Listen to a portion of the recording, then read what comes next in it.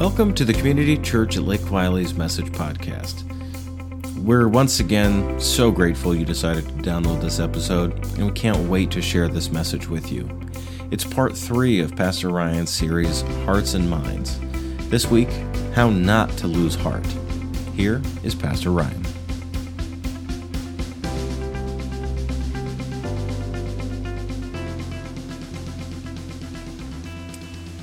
Good morning. Welcome, everybody. Welcome, Scouts, and anybody else who happens to be visiting for the first time today. We're really glad that you're here with us. Anybody watching online for the first time, we're so happy that you're here as we now turn to God's Word together and see what He has to say. We are in a series right now walking through the book of 2 Corinthians, but I want to start today with a couple of verses that are pretty well known from a different letter of the Apostle Paul's, and they're from Philippians 4. The Apostle Paul wrote this: "Do not be anxious about anything, but in every situation, by prayer and petition with thanksgiving, present your requests to God. And the peace of God, which transcends all understanding, will guard your hearts and your minds in Christ Jesus." We've all felt anxiety. It's part of being human. It's part of this life. And so I don't think it's any surprise that these verses I just read are some of the best loved and most memorized verses, because we all face times of fear. But when you really look at those words, they're a bit strange, right? Because they're talking of this bizarre peace, a strange peace that you kind of shouldn't have based on the circumstances that you're going through. A kind of peace that doesn't make sense based on what's going on in your life, like feeling peace even though, all the plans in your life seem to be falling apart, or feeling a sense of peace even though, you or a friend or a loved one just received a life-altering diagnosis, or a sense of peace when a great friend has let you down, or you don't know how you're going to pay your bills. Again, it's like the circumstances don't seem to justify this sense of peace that you have. So it's a strange peace. And that's why it says it transcends understanding. It just doesn't make sense that you would feel that way. It's the peace of God, it says. So how can we have this sort of peace in our lives? The Apostle Paul is going to help us today in this chapter 4 of 2 Corinthians. We're going to kind of take it step by step and walk through it. It's a really powerful chapter. So if you want to open your Bible and follow along, please turn to 2 Corinthians 4. If you're unfamiliar with how Scripture is arranged, here's where you can find 2 Corinthians. It's in the New Testament, which is going to be toward the back of the Bible. But, of course, we'll have it on the screens as we always do. So it's called 2 Corinthians, in case you haven't been here the last couple of weeks, because it was a letter that the Apostle Paul in the first century wrote to a church in the city of Corinth, which was and is a city in Greece. And so his letters are titled after who he sent them to. So it's the second letter that we have that he wrote to this church in Corinth. It was pretty much a brand new church. At this time, pretty much all churches were brand new. And Paul's kind of trying to do two things in this letter. He's, on the one hand, trying to repair his relationship with the Corinthians. Their relationship had kind of soured. So he's trying to repair that, but he also knows they still need to learn and grow. And so he's trying to teach them about their faith and also repair their relationship.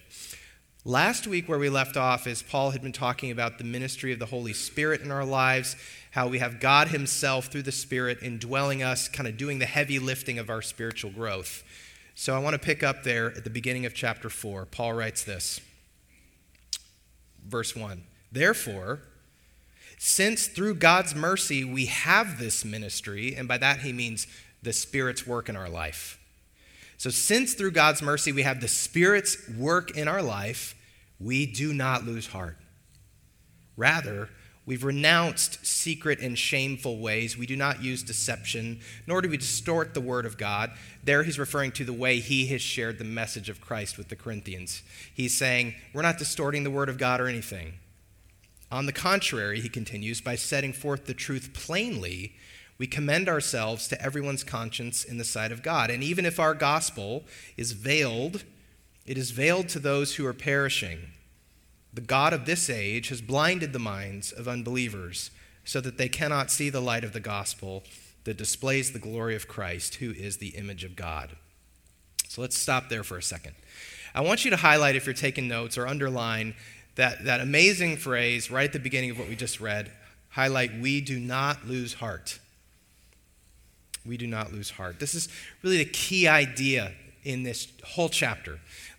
And remember, he was talking about, in light of the fact that we have the Holy Spirit, we do not lose heart. Every believer in Christ is indwelled by the Holy Spirit, meaning that for every Christian, God is perpetually, perfectly present. No matter how sad we are or how much we feel that we've failed, there is never a time when God is distant from us, though it can feel that way if we feel like we've disappointed him or something like that.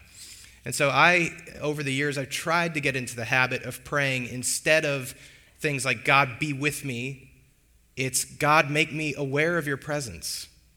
Help me to remember your presence. Help me to know that you're with me. Help me to be comforted by your presence, because he is always present. And this is sort of the idea that Paul's getting at. If we live that way, with an awareness of God's presence in our lives, we won't lose heart. And so what this means is, to not lose heart means we won't become weary and discouraged as a long-term pattern in our lives. Now, obviously, all of us feel at sometimes weary and discouraged. That's just part of life. I mean, we obviously go through that in moments and in seasons. But Paul's trying to say, listen, if you trust in God's ever-presence, that he is with you at all times, your lives won't be marked by a long-term hopelessness or weariness or discouragement. And so he's trying to uplift them and us. And so that's the good news that he's talking about here, right? Is God's ever-presence in our lives. But he also gives us some bad news. He says that the God of this world, and it's interesting, it's lowercase g, God. So he's not talking about God himself. The Lord of this world, maybe you could translate it, lowercase g, Satan, blinds some people to this hope. And so we have to be vigilant as Christians to continuously share the gospel, the hope of Christ, because there are people in our lives who seem to be rejecting Christ, and they may be blinded by Satan. Satan is interfering in their view of themselves and of God and of the world. And so they may not have made as free will of a choice to reject God as they think they've made. So how do we do this? He gives us this good news. God is ever present with us, and we're supposed to live in that. And it's supposed to give us hope. So how do we do that? How do we live continually in that way and share the hope of Christ with those who don't yet know the Lord? Verse 5, let's keep going. For what we preach is not ourselves, but Jesus Christ as Lord, and ourselves as your servants for Jesus' sake. Some have said that might be the most concise expression of Christian influence or Christian leadership that you could find in Scripture. Our message is not ourselves and our values. Our message is Jesus Christ is Lord, meaning as King. That's part one of our message, Jesus is Lord. And the second part of our message is we are here to serve. That's the message. And even though, and I will say, whenever you see the word preach in Scripture, he says, what we preach is not ourselves. I think a lot of Christians sort of tune out and be like, that's not for me, I don't preach. That's for those professional people. Nope, it's for everybody. Paul's not talking about just professional pastors or leaders. This is the vision for all Christians, right? Our dual message, the lordship of Christ and the service of others. And Paul's telling us, look, if we live like this, lifting Christ as Lord and serving others, we will reach those people whose eyes are veiled and who have not yet responded to Christ. But how can we be like that? How can we live that way, embody that message of Christ as Lord and we're here to serve? How do we do that? Let's keep going. Verse 6. For God who said, let light shine out of darkness, made his light shine in our hearts to give us the light of the knowledge of God's glory displayed in the face of Christ. So with that verse, Paul takes us back to creation, right? Just as God created the universe out of nothing, light from dark, he's saying we have been and are being recreated from the inside out. We are being transformed by God. He's shaping us into the kind of people who can bring this message to a very confused and hurting world. He's making us into who we need to be. And in this next verse we're going to look at, Paul gives us an incredibly moving and memorable image of all of this, of how this all looks. Verse 7. But we have this treasure in jars of clay to show that this all-surpassing power is from God and not from us. If you're taking notes, I want you to highlight that treasure in jars of clay. The treasure is Christ and his life-changing, world-changing gospel. And we are the jars of clay. Now, I want to show you a picture of what he would have had in mind. These are what they looked like in his day in the ancient world, these kind of multi-purpose storage containers. They were just ubiquitous in the ancient world. They would store grain and wine and all kinds of things. And if there were a container store in the first century, it pretty much would just be that. It would just be a bunch of those. That's maybe a few wine skins, but that was it.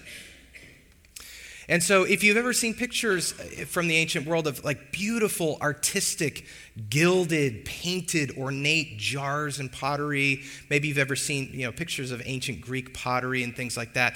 That was out there. There was beautiful, unbelievably ornate pottery in the ancient world. And Paul is not comparing us to that. He's saying we're like these, ordinary, undecorated, unexceptional storage jars. But we get to be the bearers, the containers of the most beautiful thing in the world, the gospel message of Jesus Christ. And so we're just ordinary, cracked, chipped, unshiny jars of clay, but inside the gospel is this glowing treasure beyond description. And so the beauty is not us. The beauty is Christ in us. But how do we know? How do we know we have that treasure inside of us, that the gospel has really taken root in our lives and that the Spirit inside us is changing us? How do we know? Paul gives us some evidence in the next two verses. Verse 8. We are hard-pressed on every side, but not crushed. We are perplexed, but not in despair. Persecuted, but not abandoned. Struck down, but not destroyed. Bad things do happen to us. We are hard-pressed, persecuted, knocked down, discouraged, disillusioned, disappointed. These things happen. And even though those things happen, in the long run, over time, if Christ is in our lives, we are not crushed. We are not chronically despairing. Because of the light of the gospel, Christ in us, the work of the Spirit, lifts us up and carries us through our days. That's the peace that surpasses understanding, right? A peace that sort of doesn't make sense. And the reason it doesn't is it doesn't originate with us. So Paul, he's kind of giving us evidence. Like when you feel yourself enduring dark times in a way that you almost, like, how am I even able to do this? It's evidence of God's presence in your life. It's evidence of the Holy Spirit's work. But it doesn't mean that life is easy, again. So what Paul's going to do now in the next several verses is describe his own struggles, because he was facing actual persecution. And he's going to talk about how the hope of eternal life just carries him through. Verse 10. We always carry around in our body the death of Jesus, so that the life of Jesus may also be revealed in our body. For we who are alive are always being given over to death for Jesus' sake. And there he's alluding to the actual persecutions he's been going through. So that in this life may also be revealed in our mortal body. So then, verse 12, death is at work in us, meaning he and his co-workers, Paul, are being threatened, their lives, but life is at work in you, the Corinthians. It is written, I believed, therefore I have spoken. Now there Paul's quoting a psalm that had to deal with trusting God in adversity. And he goes on and says, since we have that same spirit of faith, meaning since I have that same spirit of faith as the person who wrote the psalm about trusting God in adversity, he says, we also believe and therefore speak, because we know that the one who raised the Lord Jesus from the dead will also raise us with Jesus and present us with you to himself. All this is for your benefit, so that the grace that is reaching more and more people may cause thanksgiving to overflow to the glory of God. So Paul's just talking about, I'm literally facing death over this thing, but it's for your good. I want to see you grow. I want to see God at work in your life. And one day we're all going to be raised to life together anyway through Christ. And it's going to be this unbelievable moment. And more people are responding to the grace of Christ. Now, in these last few verses we're about to look at, starting in 16, Paul brings it full circle to where we started today. Verse 16. Therefore, remember he was just talking about the resurrection, we do not lose heart.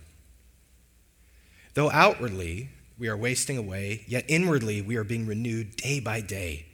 For our light and momentary troubles are achieving for us an eternal glory that far outweighs them all.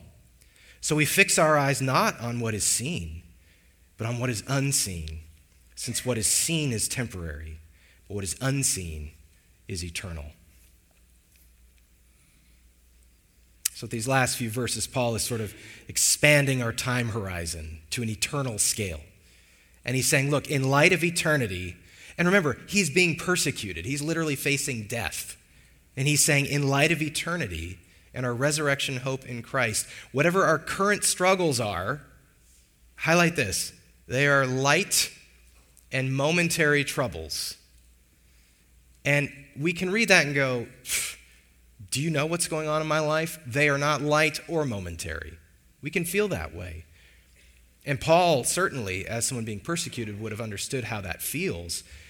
But he's saying on the scale of eternity and the weight of the glory of being resurrected as Jesus was, they, in that perspective, are light and momentary. And so what we should do, he's encouraging us with God's help, is this, highlight this, fix our eyes not on what is seen, but on what is unseen. And I think that's so important for us to do because we can become so fixated on what we see, especially when things are not going well in our lives and in our world. It's like we just take our circumstances and we enthrone them, as if they dictate what God is like and who we are in his eyes. And then that just crushes us when we do that. When we enthrone our circumstances as if they're God, it crushes us. It makes us feel like God is distant, though he never is. And we just begin to believe all these lies.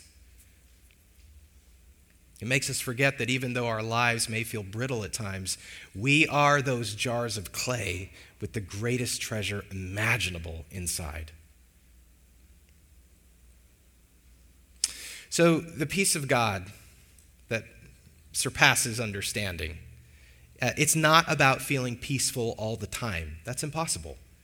No one ever has. Paul certainly didn't. I don't feel peaceful all the time. I know you don't either. Nobody does. The life of faith is not about trying hard to feel serene about life or pretend that hard things aren't hard. We can't avoid weariness in our life. We are not invulnerable. But Paul wants us to remember we have God perfectly present with us in the green pastures of our lives and in the dark valleys. And we have this treasure, the gospel message that shines in a dark world. And it tells us who we are and how much we're worth. And to God, it was everything. We were worth his life. And so twice Paul says in these verses, we do not lose heart. And the key to living that way and not losing heart is not trying hard to just have a good attitude. We can't manufacture and sustain that kind of attitude. That's not what Paul's telling us. What he's actually saying, twice he said, we don't lose heart. But you know what he's actually teaching us? This is the key point of this whole thing. It's this. God does not lose heart. God does not lose heart. You and I are able to live our life in a way that ultimately we don't lose heart because God does not lose heart.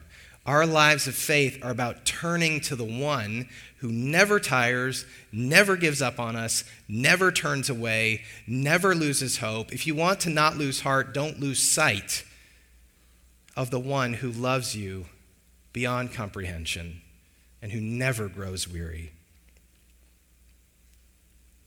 I want to close by reading something from Isaiah. And I actually wonder if Paul had these verses in Isaiah in mind in 2 Corinthians 4. Because Paul knew the Old Testament backwards and forwards. And so it seems to me he may have had these in mind as he's writing in 2 Corinthians 4. I want to read these words, and if you're comfortable, I want to do something a little different. If you're comfortable, I would encourage you to close your eyes and just listen.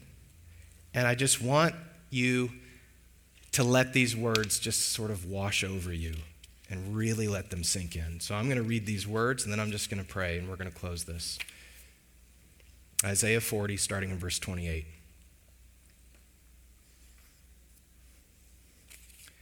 Do you not know? Have you not heard? The Lord is the everlasting God, the creator of the ends of the earth. He will not grow tired or weary, and his understanding no one can fathom. He gives strength to the weary and increases the power of the weak. Even youths grow tired and weary, and young men stumble and fall. But those who hope in the Lord will renew their strength. They will soar on wings like eagles. They will run and not grow weary. They will walk and not be faint. Let's pray. Heavenly Father, we thank you for these stirring words from the prophet Isaiah and from what you inspired Paul to write in his letter to the Corinthians. Lord, you are our strength. We are not our own sources of strength. You are our peace. We are not the source of our own peace. We are those ordinary clay jars, unremarkable, but in your eyes precious. And you have entrusted us with everything, your love, your gospel message for the world. And you love us beyond our wildest imagination. And God, we want to rest in that knowledge. And we want to not lose heart in this life, not because we're trying really hard not to, but because we trust you and you don't lose heart. That's how we want to live. Holy Spirit, would you make that true of us? I do pray now for our offering that we're about to receive. Lord, what could we give back to you? You gave everything for us. So whatever we give, Lord, we give joyfully back to you because you've already given us everything. And we pray over this offering that it would go for your purposes and your glory within this church and this community and around the world. And it's in Jesus' name I pray. Amen. Thanks for joining us. Remember to subscribe and to follow on Facebook and Instagram to keep up with all of the latest happenings happening at CCLW. You can also visit our website, cclw.org, and you can sign up for our Koinonia, which is our weekly newsletter and contains great information about the life of our church. Stay tuned in the coming weeks for more information about small groups coming to CCLW. We have an exciting year ahead and can't wait to share it with you. But for now, have a blessed week.